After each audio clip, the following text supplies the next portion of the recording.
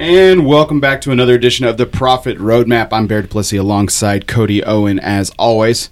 Really excited to bring another edition of the Profit Roadmap to you. We have a return guest.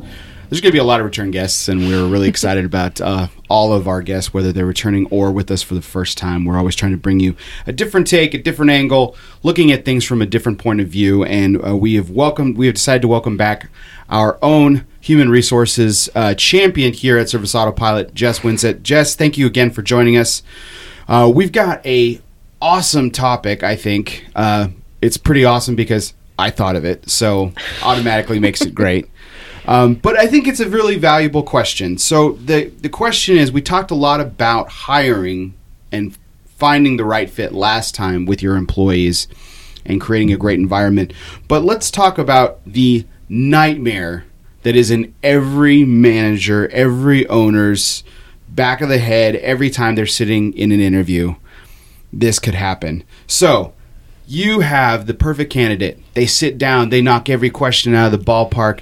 Everything sounds right. They're really genuine, and it seems their experience checks out. Their references check out. It's beautiful. Nothing could be more perfect. And then all of a sudden, 2-3 weeks in, this guy or gal is just struggling. It is not working out. You're getting complaints from all ends. Nothing's getting figured out. What do you do? You wait for them to come into the office. You walk up to them and you say, "You're through. Get your things out of my truck. Say hello to your wife and children, and never talk to me again." The adieu to the family is a really nice touch there, Cody. And because we're firing you due to gross incompetence, oh gosh, you're not entitled to any severance pay. Wow, that's fantastic, Cody. Wow. I like to come down with an iron fist. I think people appreciate directness. I think there's I think there's something to be said about being direct, but I think there's also opportunities. I don't know, Jess. Let's hear from you. So, first things first. Where do we when this is the situation when the nightmare has come true, and everything? What are some of the first steps an employer or manager can take to try to even rectify before? We just go with Cody. Right. Go with Cody, and no second chances. I respectfully disagree with you, Cody, but I think first things first. It's good to know he'll have a job when he walks out today, so that's fantastic. Well, I think what you really need to do is, where is this information coming from? Is this something you're witnessing firsthand? Is this coming from a coworker, another colleague? Because you always need to investigate it. Usually there's more to the story than what you're getting. But if it is something you're witnessing firsthand, you definitely need to have a conversation with them. Don't want to delay that at all. It needs to be a conversation that you have pretty quickly. Try to avoid chit-chat, get right to it. It's going to be obviously an awkward conversation, but it's something that definitely needs to happen. What's a tip to kind of get through that awkwardness? I mean, what's a good icebreaker without, again, getting into too much chit-chat, like you said? What's a good way to kind of get right to it? Get right to it. What I always do is just go straight to the point, because usually whenever there is an issue, they know about it, right? So they know you're calling them in for a reason. There's something going on. So just say, hey, what I like to do, I think is a good icebreaker, is just say, hey, this is not going to be a fun conversation, but it's something that needs to happen. So that usually helps them out a little bit. Do you hear that, Cody? That's what you're going to be hearing. So yeah. This isn't going to be a fun conversation. It's going to be a fun conversation. Clean out your desk. Yeah. Right.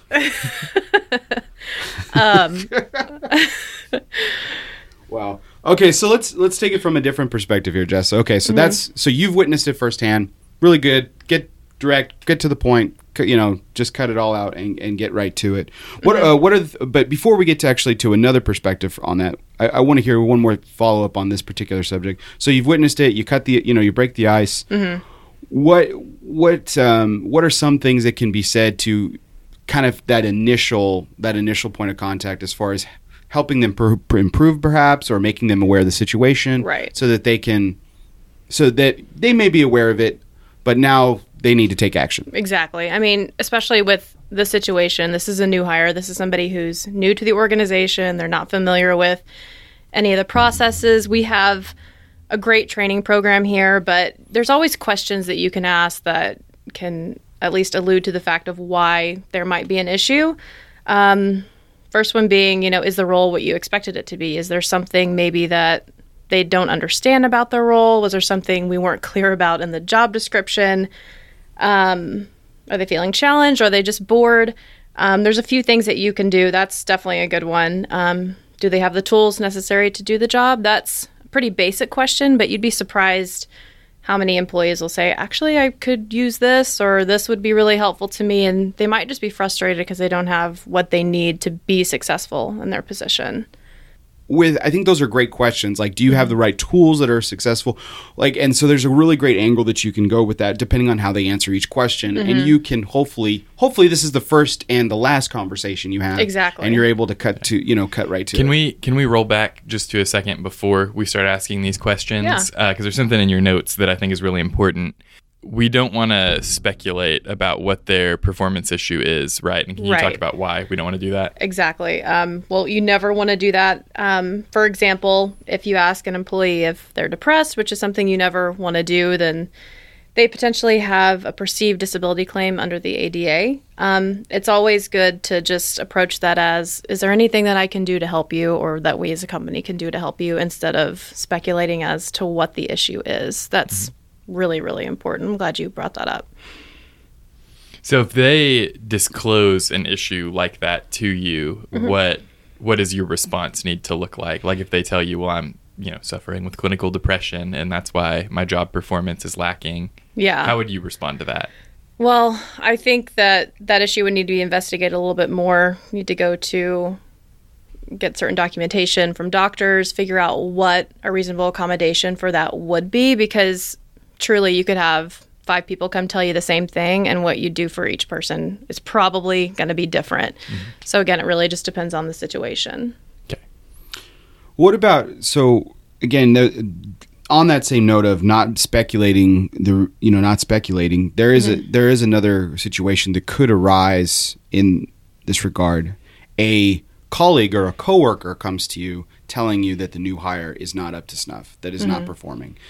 What are some danger zones that employer or manager needs to stay away from, and what are some ways that they can go after this type of situation? For example, if they're saying this person isn't doing what they're supposed to, it's your job to go in and investigate that and see if that's true, or if sometimes, most of the time, there could just be a bias involved. Maybe somebody has some issues. They think somebody's brought in and maybe being paid a little bit more. There could be certain things there that you didn't think about initially. So you need to think about that. Maybe this person too has more of a senior level job title, and you've been with the company for 5 years and now they're bringing in this person. So you really need to look at everything. It's really never just one-sided. Well, and a lot of the people listening have the kind of company where you kind of hire after you've sold the work, and you end up kind of trying to fill that. And so you might be taking away overtime from someone who was getting it before, right. And now they're like, well, if this person was gone, I'd go back to making more money. Exactly. What about job reassignment? That's something that I was interested in thinking about. So again, a couple situations you brought up, and the one that Cody brings up is that it's butting heads with a fellow coworker, and that where they're not necessarily working together. It's not necessarily that either one is poor at their job, but it could be the fact that they're butting heads. What is your personal stance from your perspective on reassigning a new hire too quickly or quickly?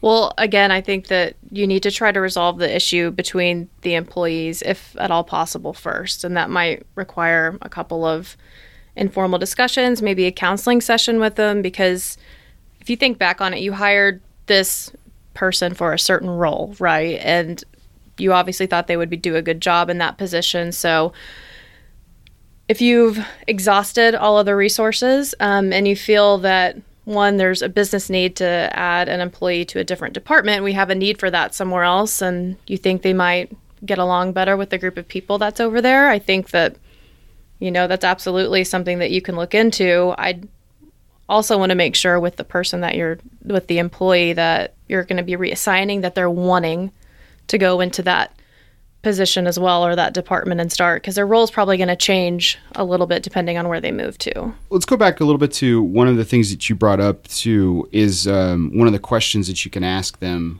when you're kind of confronting them. And one of the questions is, is there any additional training that you need to be successful? I've always found this question interesting, and we get asked it quite a bit here at Service Autopilot, which I think is a great thing. I think it's a very interesting question because prior to working here, I was never asked that. And I don't think that's necessarily a bag on, a negative point against my former employers, but I think it's a very big plus for a place like Service Autopilot, and I think it's something that needs to be brought up in more workplaces. Absolutely.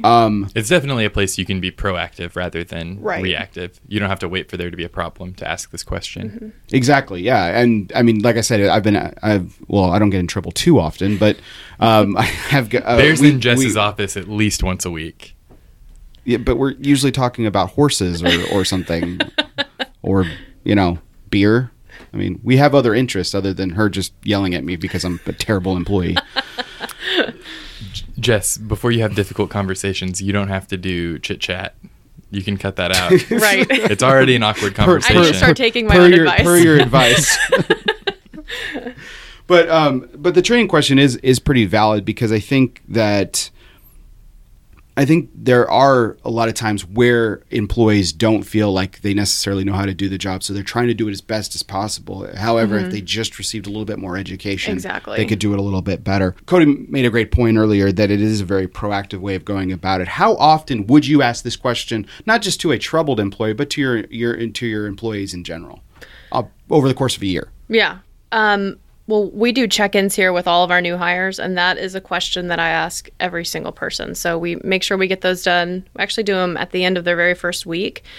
That's a critical time, too. They're getting accustomed to everything, and usually if they have concerns, that's when they're going to bring it up then. We also follow up with 30-day reviews and then going on to the year. But that's a question that I would ask every new hire that came in. It's really important, especially if you're looking at specifically what our company does. There's a lot, so it would be beneficial. Well, and even if they don't have an idea of what they need at the end of that first week, you're showing the culture of your company and opening that door, and they know that they can come back later and say like, hey, actually, I didn't know at the time, but now I know.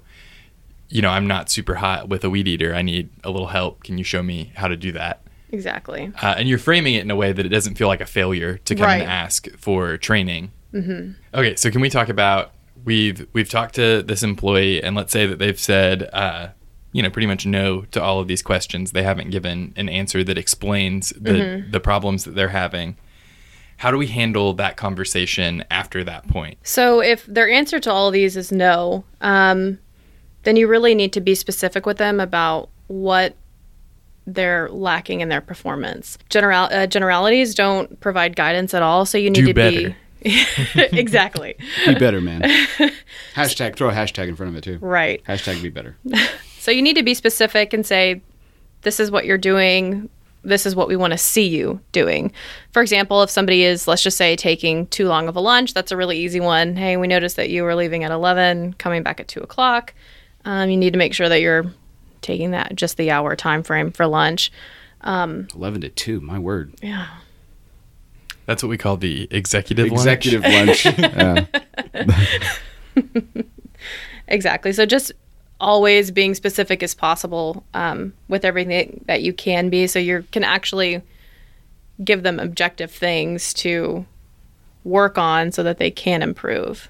What are some things to avoid in this conversation after, as Cody said, as they've said no to all of these and you're having the hard talk? What are some things to actually avoid? Using absolutes is probably the biggest one. For example, you never say, there's a saying that you always avoid always and never say never, because if there's one thing to the contrary of that, then what you've said is no longer accurate. And they'll dismiss the whole of it. Right. Yeah. If you give somebody an out. Right. So it's better to say almost always, or you almost never do something, instead of using absolutes. That's a huge one. I love that. If I love in Jess's notes when she's explaining this part, her next paragraph starts with the word always. That's truly fantastic. That is the very definition of irony. Yes. So, but I think you bring a good point in with that error in judgment of using that word. You bring up a great point by saying avoid focusing on the intent when you're speaking to the employee, because you never want to insult them by saying something like you're never not trying, right, or you're almost never trying. Even with the buffer of the word almost right in there, that can be pretty detrimental to the business, to the employer-employee relationship. Can you explain that a little bit? Yeah, it's definitely a morale crusher if you are actually trying and you're just not good at it. Exactly. And from a legal standpoint too, with that, you can't ever prove intent ever. As much as you want to, you can't. So that just goes on, making sure that you're always being objective as possible. The only exception is if the employee says to you, "I am not trying." Correct. Is it possible that, it is possible that someone's just terrible at their job, right?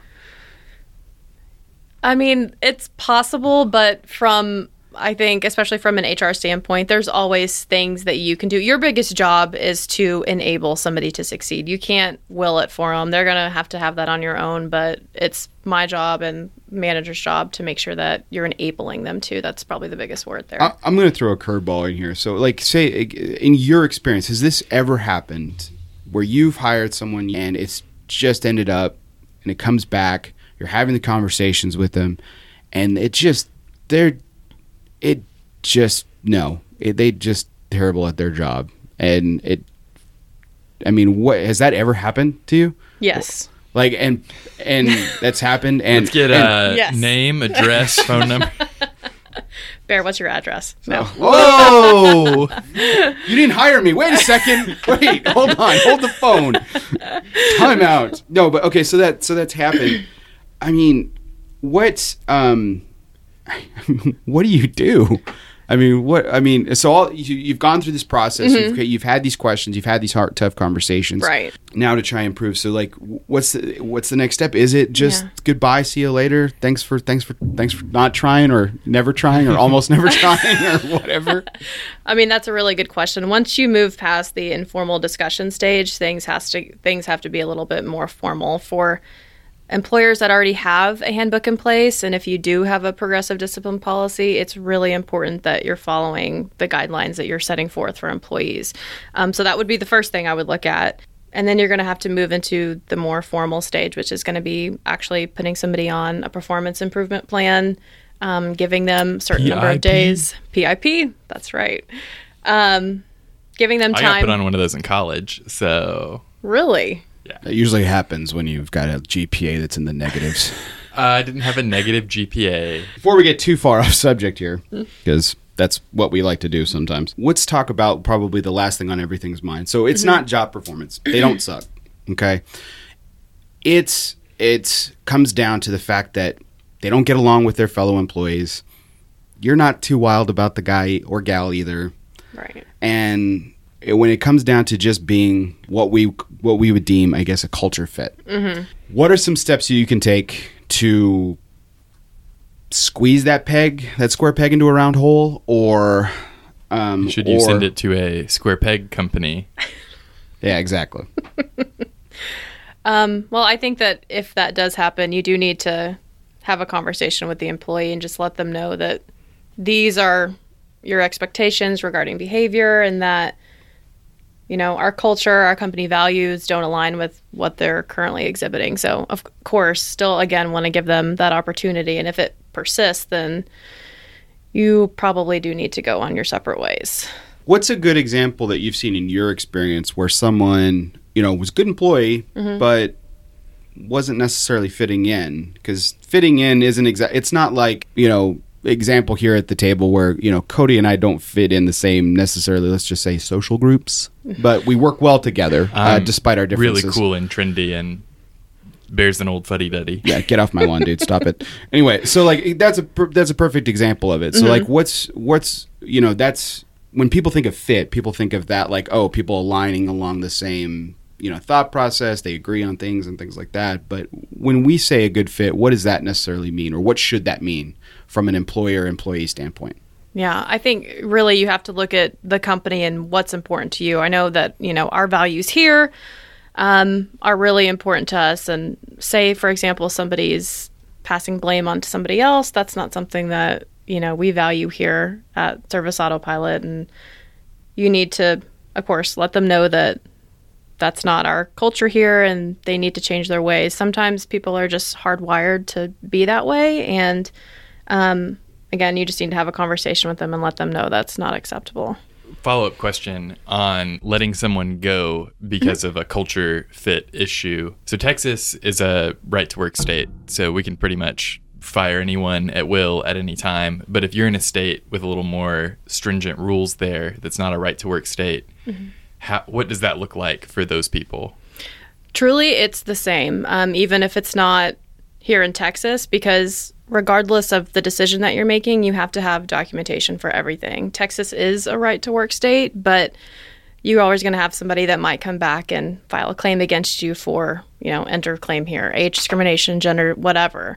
So you always need to make sure that you have your documentation. So we're documenting these issues way back, like even before we start the informal conversation with the employee, we should have documented the behavior issues. Exactly. Even if it's just a log to yourself that say, on this date, this person did this. And then, of course, you need to have a more formal discussion with them saying, this is what you're doing right now. This is what we want you to be doing. We expect you to do it by this time, because giving them that opportunity to improve is really important, especially if something ever does go to court. Something caught my attention in your notes, Jess, and I was wondering to know, you said one of the things you mentioned was, not mentioned, but one of the things you mentioned to us before coming on was that you can't turn a blind eye or even rationalize off-cultured behavior, even if they are excellent at their job. Why? I'm going to ask the dumb question. Why not? Because it's toxic. It's completely toxic to your entire company. There's nothing that you can. There's no way to improve. You'll be stronger if you decide to make the hard decision and end up having what you need in order to let them go. Wow, that's been a pleasure working with you. I'm really sorry. Don't let the door hit you on the way out. I'll say it again. Have fun with that. But Jess, we really appreciate you coming out and chumming it up with us a little bit and talking about a very serious subject when it comes to that word again. I don't know what it means. Go ahead, continue. Being chums. Okay, whatever, dude. I thought we fought a war to not use words like that anymore. Jess, we really appreciate you being professional and talking to us today about something that is actually a very important issue, and it is the nightmare that every employer thinks of. They even when they hire someone, they're risking a lot when they hire somebody, right. Even when they.